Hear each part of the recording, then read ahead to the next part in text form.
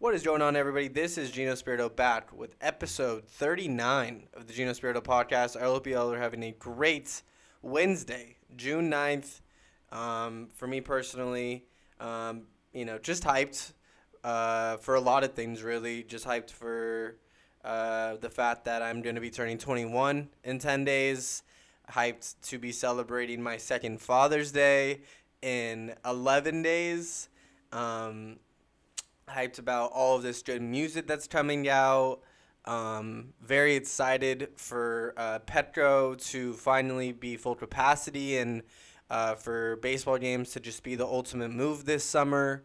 Very excited for just to see how the rest of these NBA playoffs are turning out, and some of these series are just getting better and better as they go on.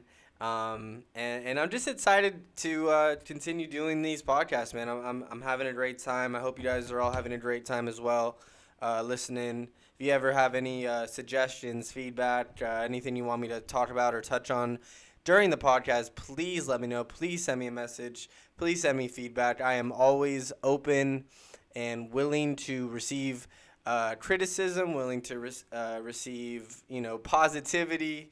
Anything that you have for me, please my way, excuse me, as I'm really just trying to have fun while doing this, but at the same time, I want to be as entertaining as possible and provide the content that everybody wants to hear and listen to. So, like I said, very open to suggestions, feedback, whatever it may be. But without further ado, let's get into it. I wanted to start off by celebrating some albums that mean a lot to me and have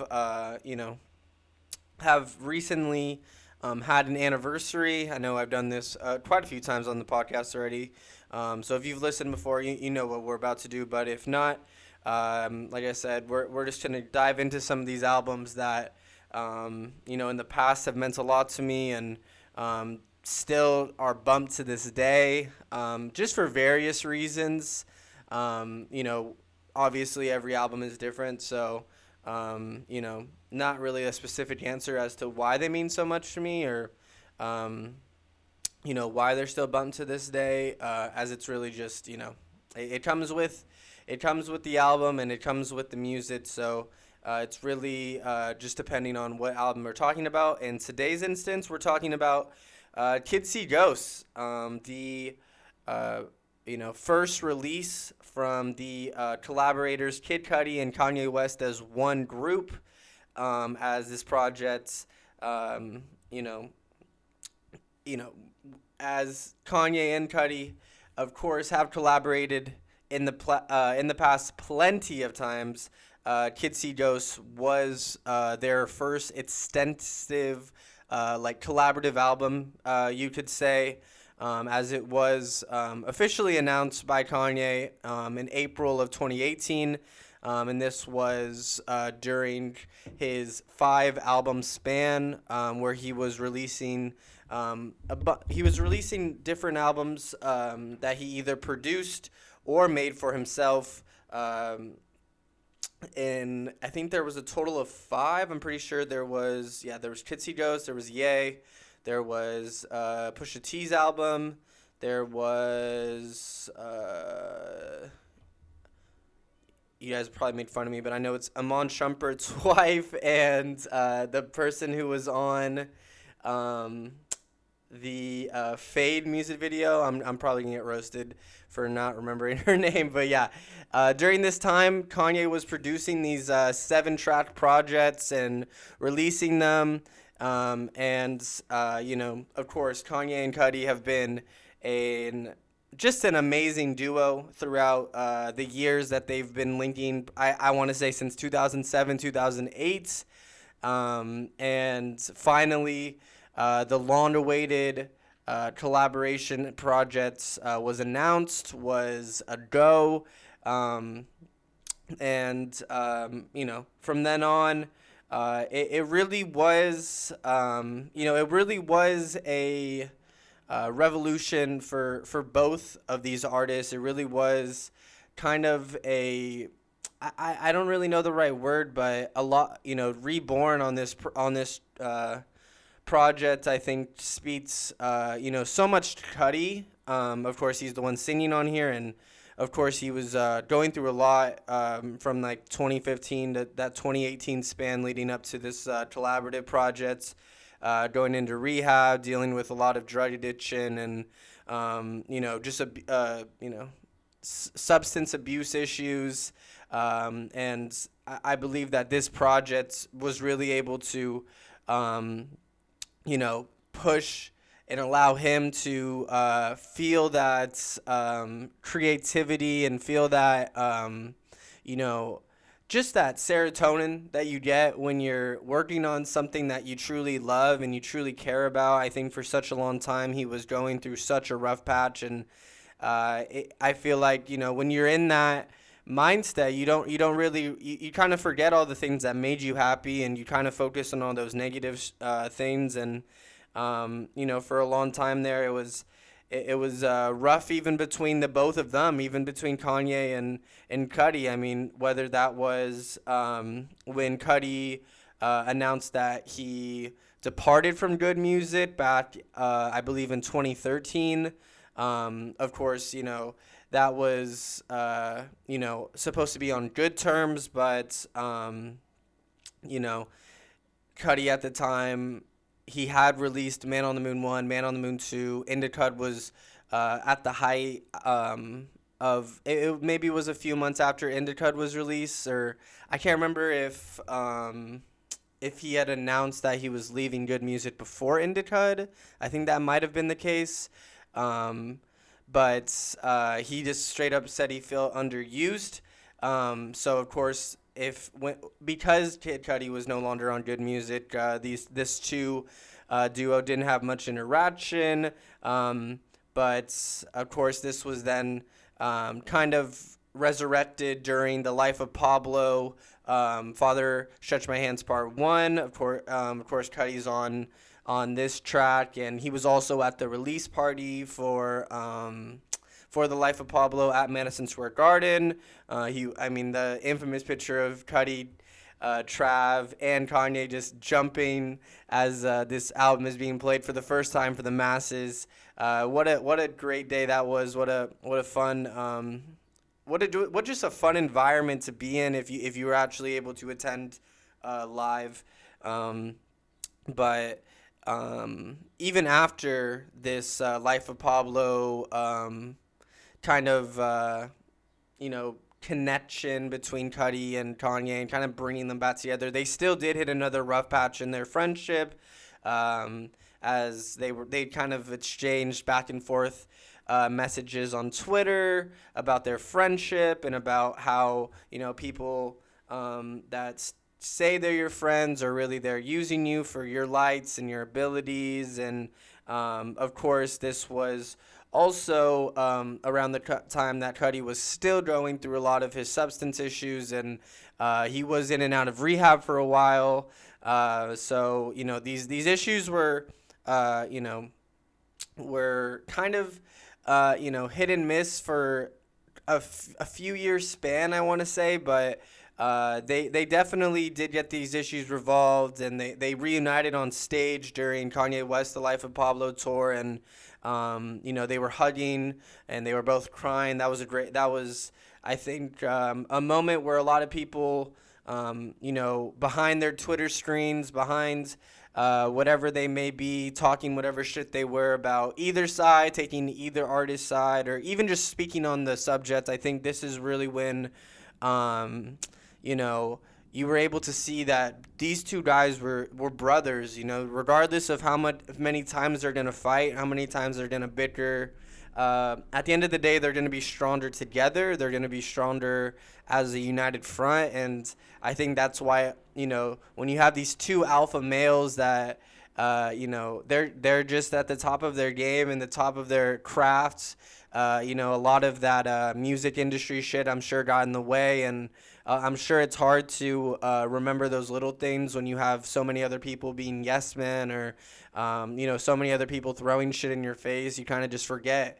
So seeing them both kind of break down on stage. I think that was one of the realer moments you'll ever see live during a concert, during a set, especially a Kanye concert. The way he has always taken his craft so serious, and the way he's always performed to the highest of heights, and taken that extremely serious, as he should. That's his craft. That's it, what that's his art. So for him to break down the way he did on stage and not really worry about who's recording or what anybody might think or say during this interaction about either one of them, he kind of just broke down and they had a real moment. That was really, really cool to see. And then I feel like that, kind of allowed for Kids See Ghosts to happen. And, this collaborative album, like I said, it was a debut that so many people were anticipating for so many years. And it was definitely long worth the wait, as this entire album definitely has a main focus on mental health, a main focus on trying to bring awareness to anything that is in the realm of mental health, whether that mean the process of recovery, struggles with anxieties, depressions, even substance abuse, struggles just in general. Kids See Ghosts was a time where Kanye and Cudi both really needed a W, and they were both able to kind of come together and realize they were both going through a lot of shit, and realize that more than ever they both need each other. And you can hear that throughout the music. You can hear that just in about every track of this project. I mean, it's definitely 7 for 7 in my opinion. These the highest streamed song on here by a large margin is Reborn. This is Kid Cudi's singing throughout. Kanye does have a verse on here, but I feel like if you know any song from this project, it's definitely Reborn with 202 million streams. Following that is honestly, I was kind of surprised by this. Following that is the Fourth Dimension song, track number 3. And then Feel the Love, the third most streamed song on here. But what a project. What a very excited to see what they do with the animated show that they're going to be creating. If you guys did not know, they have been working on an animated show, a Kids See Ghosts animated show. There's only been a teaser trailer so far, not really any substance or kind of any information or direction about what this show is going to be about. All I really know is it's going to be an animated show, and Cudi and Kanye are both going to be voicing the characters. And also, this is the first album of more to come, according to Kid Cudi in his latest interview with Complex. He did say that we should be on the lookout for more Kids See Ghosts albums in the future, as the pair are definitely we're going to be working on more music together, going to be cooking up a lot more together. So that's great news. And on top of that, like I said, the animated show, I'm sure if it goes good and they release even more albums, that the animated show will also take off and really cement itself as its own series. So 3 years of Kids See Ghosts. Shout out Cudi, shout out Kanye. What a duo they are, but also what amazing talents they are on their own. I mean, you don't really get much better than those two artists coming together on not only a track, but an entire EP, an entire album. So, all love to both of those artists. Another album that celebrated an anniversary this week, SZA's Control is actually celebrating its 4-year anniversary. An album that SZA even said she literally had no idea what she wanted to do. She actually stated that she was choosing from about 150 to 200 songs that were on this flash drive of hers during those sessions in the studio. And she, quote unquote, I was choosing from 150 to 200 songs. So I was just like, who knows what's good anymore? Give me another month and it would have been something completely different. This led to TDE, Top Dog, actually taking the hard drive for her, or from her, in order for Control to be released, and kind of just allow her to not really worry about, that perfect album, that perfect track list, and instead just relax. You have 150 songs on here to choose from, and each of them are unique, and we're going to be able to create this. So 4 years of Control. If you've never listened to SZA, if you've never listened to this album, I highly, highly, highly recommend it. I personally had never heard of SZA until this album release, actually. And it was honestly a couple weeks after it got released. I remember my boy Kobe actually told me, he's like, have you ever heard of SZA? She's actually a TDE artist. She's with Kendrick, Schoolboy, Absol, all those fools. I'm like, oh, SZA? Like, she's a singer and she's on TDE? Like, she must... there must be something there. There must be something very unique with their sound. With some of these record labels like TDE, Dreamville, all these artists are very unique in their own way. And you should always give them a chance. You should always listen to their album. You know what I mean? Like there's so much talent outside of that J. Cole, outside of that Kendrick, outside of that big name of the label. And I was just, I was very open-minded. I was excited to listen to it, and man, oh man, was I blown away. SZA, I feel like the numbers on this project speak for itself, and how amazing the project truly is. It debuted at number 3 on the U.S. Billboard 200. It sold 60K equivalent album units in that first week, which is honestly really fucking good for an artist that wasn't well known yet. Of course, she did have the advantage of being on a major label like TDE. TDE is a major label, but it's not like a Interscope. It's not like a Def Jam. It's not as big as like that type of label, but a lot of people know what the fuck TDE is. So she definitely had that working towards her advantage, but she still had to put something out that was good to put up these numbers. And of course, the singles on this: Drew Barrymore, Love Galore, with Travis Scott, The Weeknd, which is probably everybody's favorite on here, or one of the most well known. As of October 2017, the album has already been certified gold. So I don't know if it's certified platinum at this point, because I wouldn't be surprised if it is. I feel like this album gets bigger and bigger with time, especially as SZA releases some of the singles that she has been over the past few months, such as Good Days. I think a lot more people are becoming aware of who SZA is, which is kind of just crazy to me. And, I just feel like, she's an amazing artist. She deserves all the recognition that she has been getting.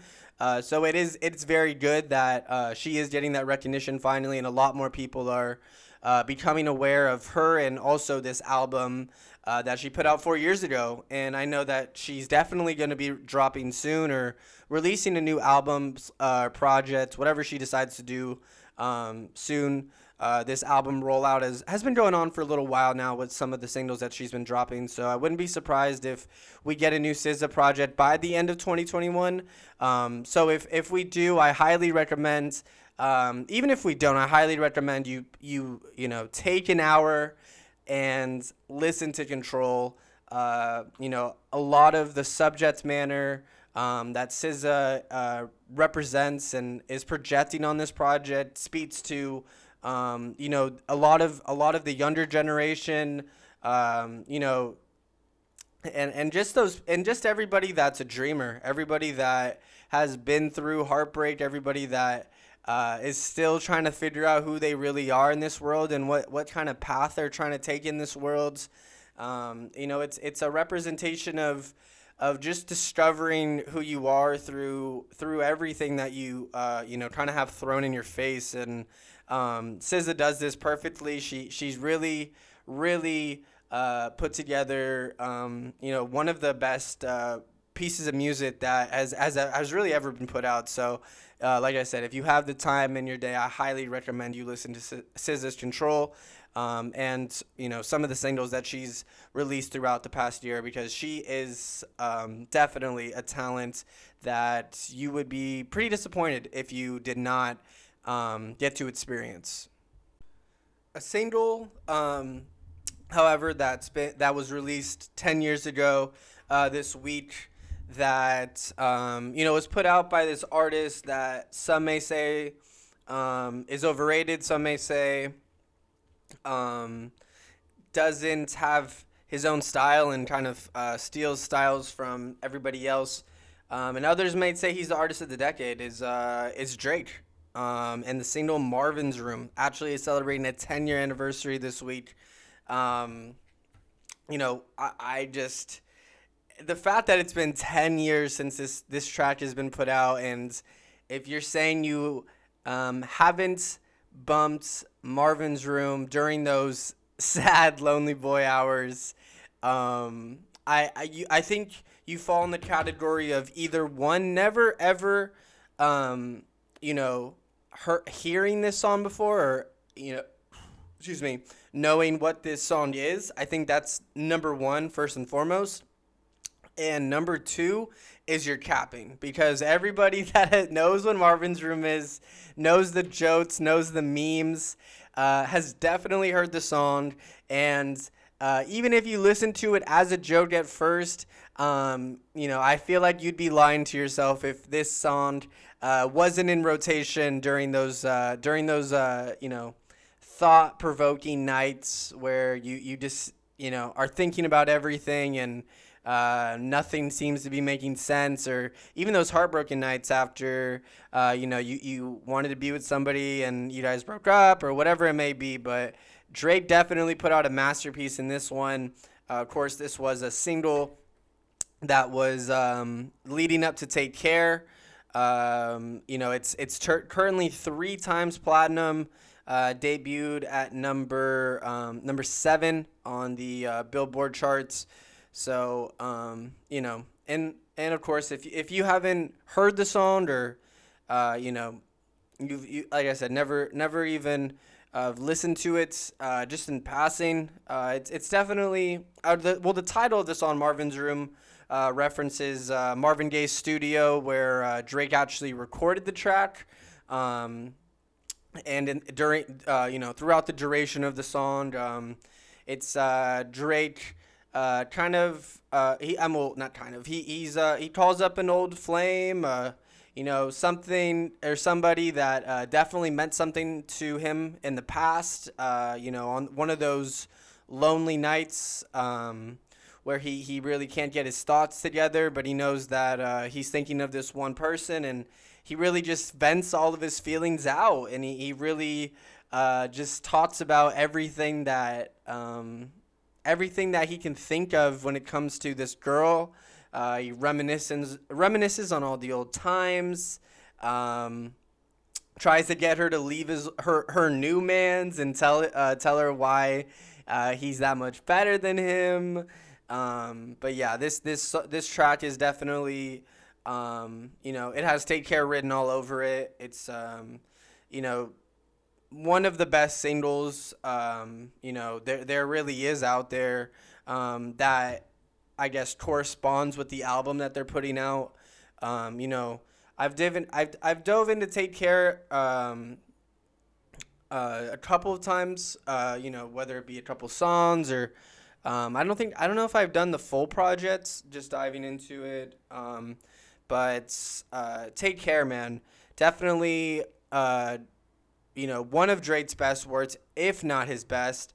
And throughout the entire project, it's really about Drake accumulating all this fame and money, and feeling as if his life has completely changed, but still having feelings for this girl and feeling bad that he's living this new life and, she's not, and she's not with him anymore. And, that's prevalent throughout the entire body of work, and I think that's why Marvin's Room was such a good choice from him to put out as his lead single for Take Care. I feel like that's the message throughout, really, like this, why am I still so lonely and having all these thoughts while I'm finally here. I finally have made it. Why am I still thinking about this girl that I used to link up with, back in Canada, back when I was younger? But, like I said, 10 years of Marvin's Room, pretty fucking crazy to think about it. And it also puts it into perspective, like I said, for those people that think Drake is overrated, think Drake doesn't have his own. I mean, this man, Marvin's Room came out 10 years ago, and this man had Thank Me Later, Thank Me Now, and So Far Gone before this. So I think that even further puts it into perspective of how long Drake has really been here, running the game, just running the show, really, whenever he really decides he wants to. But 10 years of Marvin's Room, pretty crazy to think about. But on to some music that is going to be dropping this week. The Migos, Culture 3, comes out tomorrow at midnight, of course. I have the utmost faith that the Migos understand that they kind of fumbled the bag with Culture 2. I feel like they had everybody anticipated, ready to go for Culture 2 after Culture 1. And it just didn't really live up to the hype. The replay value wasn't even close to the same as Culture 1. And they even came out later and admitted that some of those tracks they spent 45 minutes on, not even really, polishing it and making sure it's good. They just knew that they needed to put something out to stay relevant, and not to stay relevant, but more so they knew that they had the listener. They knew that everybody would be listening, and I think they just unfortunately they just miscalculated and didn't put as much into Culture 2 that I believe they should have. But because they've come out and said this, and because so many people have hated on Culture 2 for so long, I really don't think they're going to fumble the bag with Culture 3, especially because it's Culture 3. They could have started a new thing. They could have started a new little series, name the album something else, but no, I really believe in this one. We got a Drake feature, we got a Polo G feature, we got a Future feature, Juice WRLD feature, Pop Smoke. I think it's going to be a good project. I'm very, very excited for this one. And also tomorrow we got a Polo G project. Hall of Fame, Polo G, following the Go album that he put out last year. We got a few features on here that I'm excited for. I mean, I know the Wayne feature already has come out, but the Baby's on here. Lil Durk, Roddy Ricch. We got Pop Smoke on here as well. So a lot of good music that we should be looking forward to when it comes to just this week, and plenty in store for the rest of 2021, as a billboard actually was what's it called? I guess spotted today, and it's what's it called? The only thing that's on the billboard is a phone number, and above the phone number it says, "Call me if you get lost." And if you call that number, it's actually Tyler, the Creator, and his mom going off. It's actually Tyler, the Creator, and his mom going off on the phone about how much she loves her son, and how much, just all about her love for her son, and what she would do to anybody that either doubted it, or anybody that would try to overstep him. So it looks like Tyler, the Creator, has also started his album rollout, which is great news. I touched on Igor and Flower Boy a lot in the last podcast, and I was just saying that it's time for Tyler to come out with a new project, and I really think it's almost here. So for this billboard to be spotted today, I was just so happy, so excited.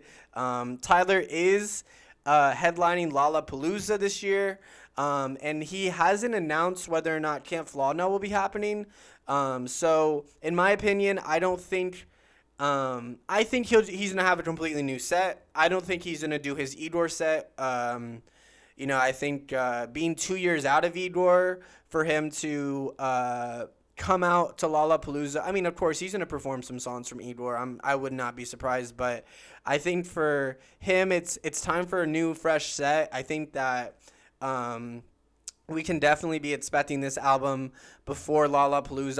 I don't know if he's ever played Lollapalooza, but I mean, come on, doesn't really get much bigger than Lollapalooza in terms of festivals, and to debut some of his new tracks, his new album, test out his new sound, his new set list. I feel like it's a perfect stage to do so. So I'm definitely expecting it before Lollapalooza, and I really hope Flawed still happens this year. So very exciting news from Tyler, the Creator. But moving on into some NFL news. The biggest NFL news there is the biggest and kind of the only NFL news to report. The Titans and the Falcons getting a trade done, which will be sending Julio Jones to the Titans, as the Falcons get a 2022 second rounder and a 2023 fourth rounder, as the Titans will get Julio Jones and a 6th-round pick in 2023. Of course, the Titans also take Julio Jones, his salary of $15.3 million in 2021, and the rest of the deal that he had signed with Atlanta previously. And now the Falcons have $7.75 million in dead money due to it. But I think the biggest news is the fact that Julio fucking Jones, Derrick Henry, and A.J. Brown are now all in the same offense. I mean, and I think a lot of this has to do with A.J. Brown. He was the first NFL player to ever wear an opposing player's jersey during warmups, and this player, who was it? Julio Jones. He led the charge when it came to kind of recruiting Julio Jones for the Titans. I mean, he made a TikTok, with that what's it called? Photoshop picture of him, Derrick Henry, and Julio Jones all in Titans gear. He was talking about how dominant they would be. He's, messaged him multiple times outside of this trade, but also just about how much of an inspiration Julio Jones is to him. When he was talking about looking up to Julio Jones, he said, quote, "I ask myself every day before I go out to practice, don't let Julio Jones outwork you, because that's how I measure myself up to the best receiver in the game." So you can see just how much of an impact Julio Jones has had on A.J. Brown as a player, as a receiver. So I just wouldn't even be surprised if this tandem is the best in the league this year. Something like that, it's special. You're not only playing against your rival now, and you're not only playing against your idol now, and being able to share the same field, but you're literally on the same side of the ball. You're literally drawing up plays with your idol, somebody that you've looked up to for however long. And this Titan, people sleep on how good Ryan Tannehill really is. That man has a beautiful deep ball. I really, I did have A.J. Brown on my fantasy team, so I caught myself quite occasionally watching Titans game last year, or watching bits and pieces of it when they were on offense at least. And of course they're gonna run their offense primarily through Derrick Henry, and I think that's why this pickup is so good, because it not only do you have to worry about A.J. Brown as a deep threat, because you saw plenty of times last season when a team starts playing the run, as soon as they're like, okay, well, it looks like Derrick Henry's going to be their main guy today, boom, set up the play action, A.J. Brown deep.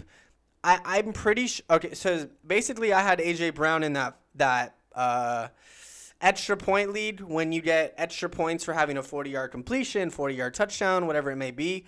And I want to say half of the games that A.J. Brown played in last year, he had those, positive extra points because of those deep plays just the ability that he has to be such a threat in the red zone.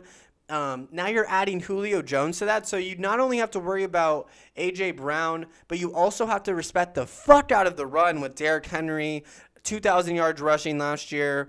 I think back-to-back rushing leader now. I think he has a two-peat. I don't think it's a three-peat yet. And now you add Julio Jones to that equation, one of the best receivers ever to play the game. This Titans offense is looking very, very, promising. I'm very excited to watch them. And I think that, this year will be the year that we can truly, truly see if Ryan Tannehill is as overrated as a lot of people make him out to be. So very excited for that. The second biggest news that has come out about the NFL in recent couple weeks has been the fact that Aaron Rodgers is not expected to attend the Packers mandatory minicamp that starts on Tuesday. This isn't really that much of a shock, but Aaron Rodgers and the Packers have been butting heads this entire offseason. This is coming off of Aaron Rodgers' MVP season, 4,300 yards passing, 48 touchdowns, and only 5 interceptions. QBR of 84.4. All of those first in the NFL, except for the yards. Of course, Patrick Mahomes passed like 4,800. But, Aaron Rodgers arguably coming off his best season in his career, and I think that's what's making this even more complicated because it's not only that you're letting go of Aaron Rodgers, which is already as hard as it comes, but now you're butting heads with Aaron Rodgers the year after he won the MVP, the year after he looked the best that he has ever looked in his entire career. And now you're adding Devontae Adams to the mix, knowing that he's going to be a free agent next year. What's going to happen with the Packers? I think it's very much still in the air.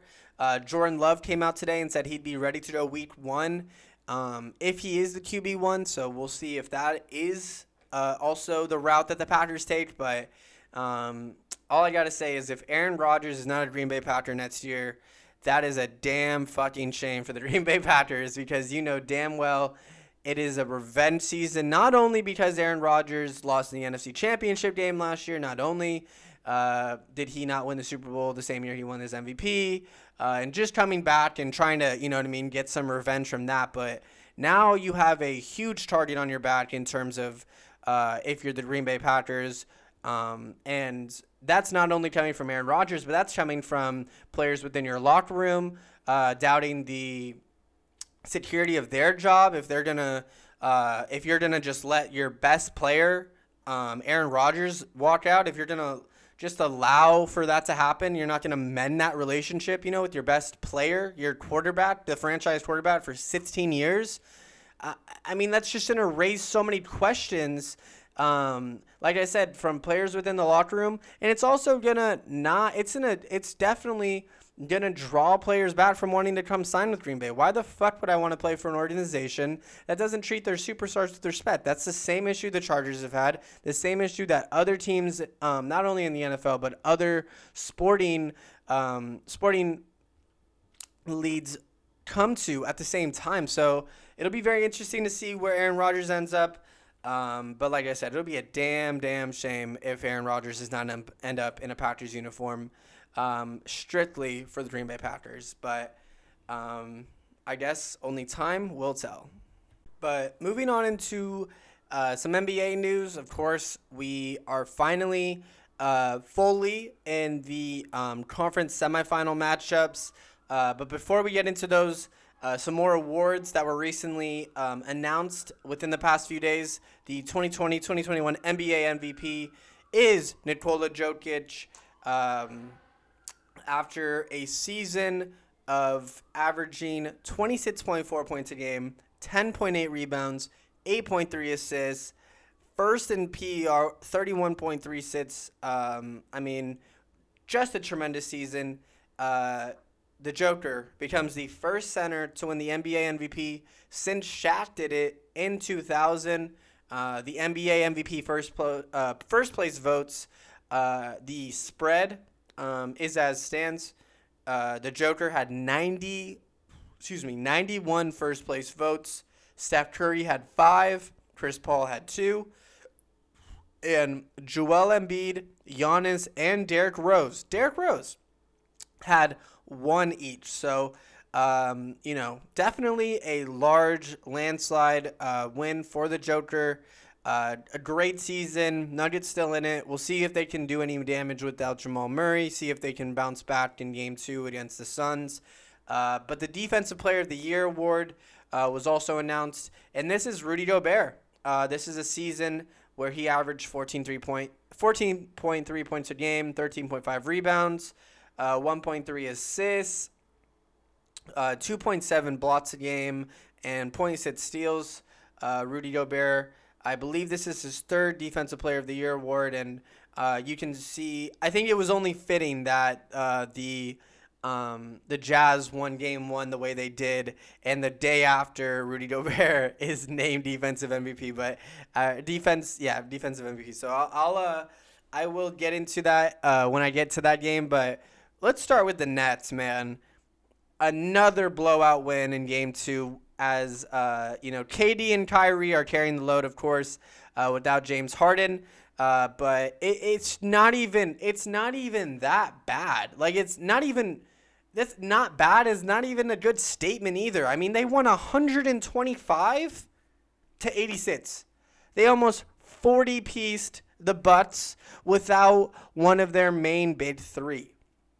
I mean, it's getting pretty ridiculous at this point.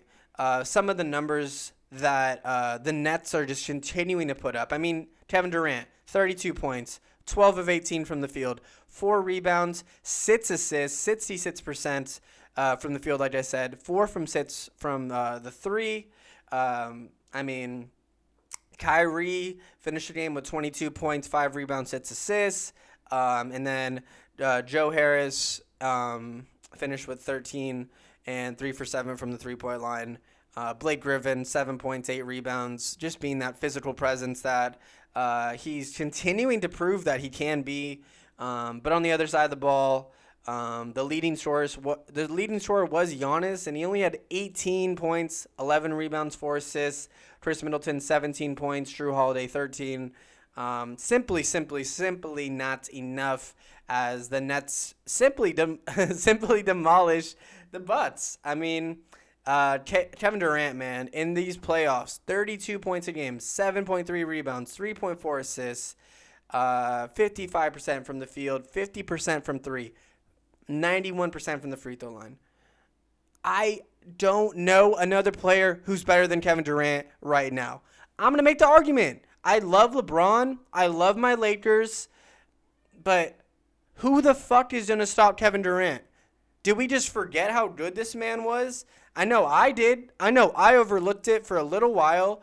And then as the season went along this year, was like, oh, okay, Kevin Durant's back. And that's nice. Okay, he's dropping 25 plus like he normally does. That's lit. Coming back from his Achilles. Okay, nobody can guard him still. All right, he's hurt again. That sucks. But, hopefully he'll be healthy for playoffs. And now, are you kidding me? Who's going to stop this man? Who's going to stop this team if they're winning by 40 points a game, not playing with the full amount of star power that they can be? I mean, it's just getting ridiculous, in my opinion. And it's, like I said in the last podcast, it's a wrap in my opinion, in my eyes. There's nobody that's going to compete with the Nets. You cannot give me a team who can give the Nets a run for their money. I really don't see anybody who is left, doing so. I believe the Nets are going to sweep the Bucks. I believe the Nets are going to sweep their way to the finals. And then, I don't even know who the fuck. I guess if they run into the Sixers, they'll probably win in 5. But besides that, who is going to stop this team? Like, nobody's going to stop this team in my eyes. And if you're trying to convince yourself otherwise, I just think that you're reaching too much. Or you're trying to see something that's not there. But yeah, Kevin Durant and this team is simply just having a remarkable postseason. But moving on into the West semifinals, Game 1, Phoenix versus Denver. Game 2 is actually currently happening live as we speak. But Game 1 was able to go Phoenix's way, 122-105. Chris Paul looked extremely healthy, and I feel like that was the main difference in this one, as Denver kind of felt like the Lakers when they went to Phoenix. And that crowd, man, that crowd really fucking gets into it. Especially when you're playing solid, you're in the game, and then all of a sudden D Book hits a three. All of a sudden Chris Paul throws an alley-oop to DeAndre Ayton. All of a sudden, Devin Booker comes down, hits a crazy layup and one, and then you're down by 10, in the span of like a minute and a half. The arena is God knows how loud on the court. But I think, like I said, Chris Paul in this one, 21 points, 6 rebounds, 11 assists. He joined Steve Nash and John Stockton as the only players 36 years or older to have 20 points and 10 assists in a playoff game in the last 30 years. And I think, like I said, that was – and he also only had one turnover. One turnover. And, it doesn't kill you at the same time for also having, not DeAndre Ayton, not Devin Booker, but Miles Bridges as your leading scorer with 23. Like, who's going to beat the Suns when Miles Bridges has 23? Chris Paul does something that only 2 other players have done in the past 30 years. And Devin Booker and DeAndre Ayton still both give you 20. So I think that was the biggest difference in this one. But on the other side of the ball, the Joker was able to finish with 22 points, 9 rebounds, and 3 assists. Aaron Gordon finished with 18, Michael Porter Jr. with 15, but the Suns were just too much to handle simply for the Nuggets in this one, as they also became the first team to have 3 players with 20 points on 65% shooting in a playoff game since the Suns in 1995 against the Rockets. Of course, like I just said, the 3 players that finished with 20-plus was Devin Booker, Mikal Bridges, and DeAndre Ayton, as they all had 20-plus on that 65% from the field. But moving on to Game 2 of the East semifinals, Philadelphia at Atlanta. Of course, Atlanta stole Game 1, but Philadelphia was able to respond, cap off a Game 2 win, 118-102. As they were able to move past the Hawks, tie the series up at 1, heading into Atlanta for Games 3 and 4. Ben Simmons, nowhere to be found really in this one. 4 points, 3 rebounds, 7 assists. But Joel Embiid, man, 40 points, 13 rebounds, 2 assists. Tobias Harris continues to play good in these playoffs, 22 points, 6 rebounds, and 4 assists. And I know for a fact Philadelphia is excited and very thankful that Seth Curry's back, as he was able to finish with 21 points on 5 for 6 from the three-point line. And then on the other side of the ball, Trae Young led the way with 21, but Bogdanovic didn't only finish with 14. Clint Capella only finished with 10. But Gallinari off the bench had 21, but it just simply wasn't enough when your starters only give you that much. Your starters only give you 53. I mean, that's just not going to really get it done against the Sixers with Joel Embiid scoring 40 himself. So we'll see what happens. I truly think Atlanta can give the Sixers a run for their money if they play perfect basketball, if they really run their offense the way they're supposed to, run that through Trae Young. Let him facilitate, let him get his shots, let him create for others. Don't force anything other than that. But we'll see. We'll see what happens outside of this. We'll see if this Atlanta crowd can get the team going. Maybe it's tied going back to Philly 2-2. But they at least got to get 1 at home, because 3-1 headed back to Philly, that's going to be a tough time, Game 5 in Philadelphia with those fans as well. So, last but not least, This Jazz Clippers game last night was definitely one of the best game ones that we had so far in this playoffs. Of course, the Clippers were leading. By 13 at halftime. Just for the Jazz to come out and completely rally, get behind their fans, and be able to pull out a game one victory, 112 to 109. Donovan Mitchell in this one, man, 45 points, 3 rebounds, 5 assists. Rudy Gobert, 10 points, 12 rebounds. And then Bogdanovic finished with 18 points and 5 rebounds. And then on the other side of the ball, Kawhi Leonard and Paul George were the only 2 starters to finish in double digits with 20 points and 23 points, as the rest of the starters only had 6, 9, and 9. So I know the Clippers did have a 13-point lead at halftime, but this is definitely where it went wrong right here. And then looking at their bench, I mean, Luke Kennard had a great game coming off the bench with 18 points, 4 threes. But besides that, I mean, nobody else showed up. Nobody else showed up for the game. I don't know who the fuck called that last play. I think Kawhi was trying to get rid of it and get it right back, but it was just too late in that shot clock, or just the game clock. And for Marcus Morris to just try to shoot a step-back 3 on Rudy Gobert, like, it's just not going to work. Like, it really isn't, especially with the game on the line. So the Jazz were able to escape game 1 with a victory. Donovan Mitchell, like I said, had 45 points. He's now scored 490 points over his last 15 playoff games. And the only active players to ever do that, LeBron James and Kevin Durant. So definitely in some great company.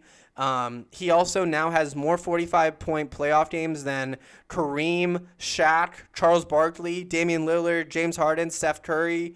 I mean, he now has 3.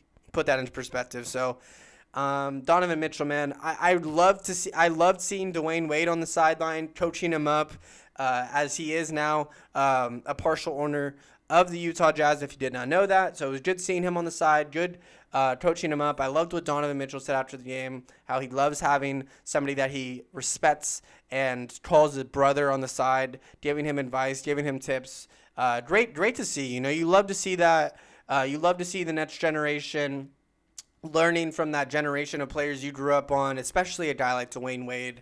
But out of all these teams, only 3 of them have won a championship, and the closest championship to present day that was won from these 8 teams was in 1983 by the Sixers. Below that, the Bucks won it in 1971, and then the Hawks won it in 1958 when they were in St. Louis. But the Clippers, the Jazz, the Nets, the Nuggets, and the Suns have never won an NBA title. So this is a year for a fan base to absolutely get everything that they've ever wanted, something that they've been missing for a long time, or something that they've simply never had. But we will see. I'm pretty sure it'll be a fan base that has never had it, as the Nets are going to win the NBA Finals. But if you don't agree with me, prove me wrong. Show me why I should believe anything differently. But moving on into some Padres baseball, the Padres capped off a 7-game homestand today, losing to the Cubs 3-1 and ultimately losing the series. If you have not followed this 7-game homestand, it started off okay with a 4-3 win against the Mets. This was a game where we saw Yu Darvish be Yu Darvish, as he always is. Tatis had a home run. Jarrettson Profar had a couple of hits. But in game 2, we were able to see Blake Snell have the best outing that he's ever had in a Padres uniform, go 7 innings, take a no-hitter into the 7th inning, have a single turn into a triple because his fielder didn't field the ball correctly in the 7th inning to lose his no-hitter and strike out the remaining 3 batters in the 7th. Like I said, the best outing Blake Snell has had in a Padres uniform. So Padres took the first 2 against the Mets, but after that they ran into a guy named Jacob deGrom, who struck out 11 in 7 innings, The Padres had a chance in the fourth with the bases loaded, but simply were not able to take advantage of the one-out bases loaded situation, and the Nets' two batters did strike out as the Padres lost Game 3 4-0, and then they lost Game 4 6-2. So splitting the series with the Mets could be worse. The Mets are a great team, dominant pitching staff, especially that Jacob and DeGrom, and then the next day Marcus Stroman combo. Like, that's just a ridiculous combo from the Mets. But going into the weekday series against the Cubs, able to win Game 1 9-4. Of course, the main highlight in this one was Manny Machado having a pop-up similar to the Houston Astros game where the first baseman dropped Fernando Tatis's pop-up, and then the Nets play, Fernando Tatis was able to hit a 3-run home run to tie the game 6-6. Manny Machado in this one popped it up to Anthony Rizzo, who dropped it in fouled rounds, and then on the Nets pitch, Manny Machado hit a bomb. So the Padres were able to take Game 1 on Monday 9-4. And then in Game 2, it was very reminiscent of the Mets series, not being able to buy a fucking hit. As the Cubs were able to take this one 7-1 in Game 2. Only 3 hits by the Padres. Their 1 run came in the 9th. And then Game 3 today, the same shit. Yu Darvish pitched.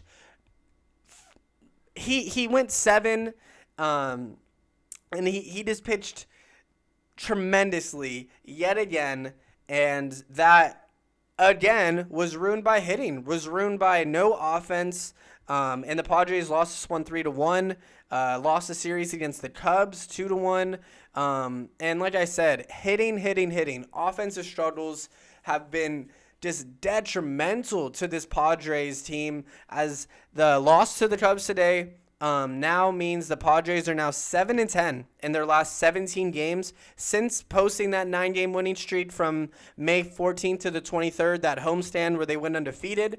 In this 17-game span, the Padres bats have been they've only been a 204 average and only averaging 3.9 runs a game.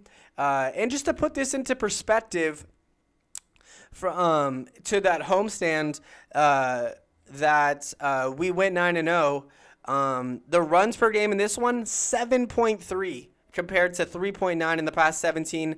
Batting average 288 to 204 in the past 17, and then the OPS 0.897 to 0.607. So just some detrimental decreases in the bottom 5 of the MLB during this 17-game span. Just going through a slump. It sucks. It's unfortunate. You never want to see, something like this happen to your ball club, but, it happens from time to time. Trent Grisham's injury has simply went a lot longer than expected. Austin Nola, of course, is still in the IL.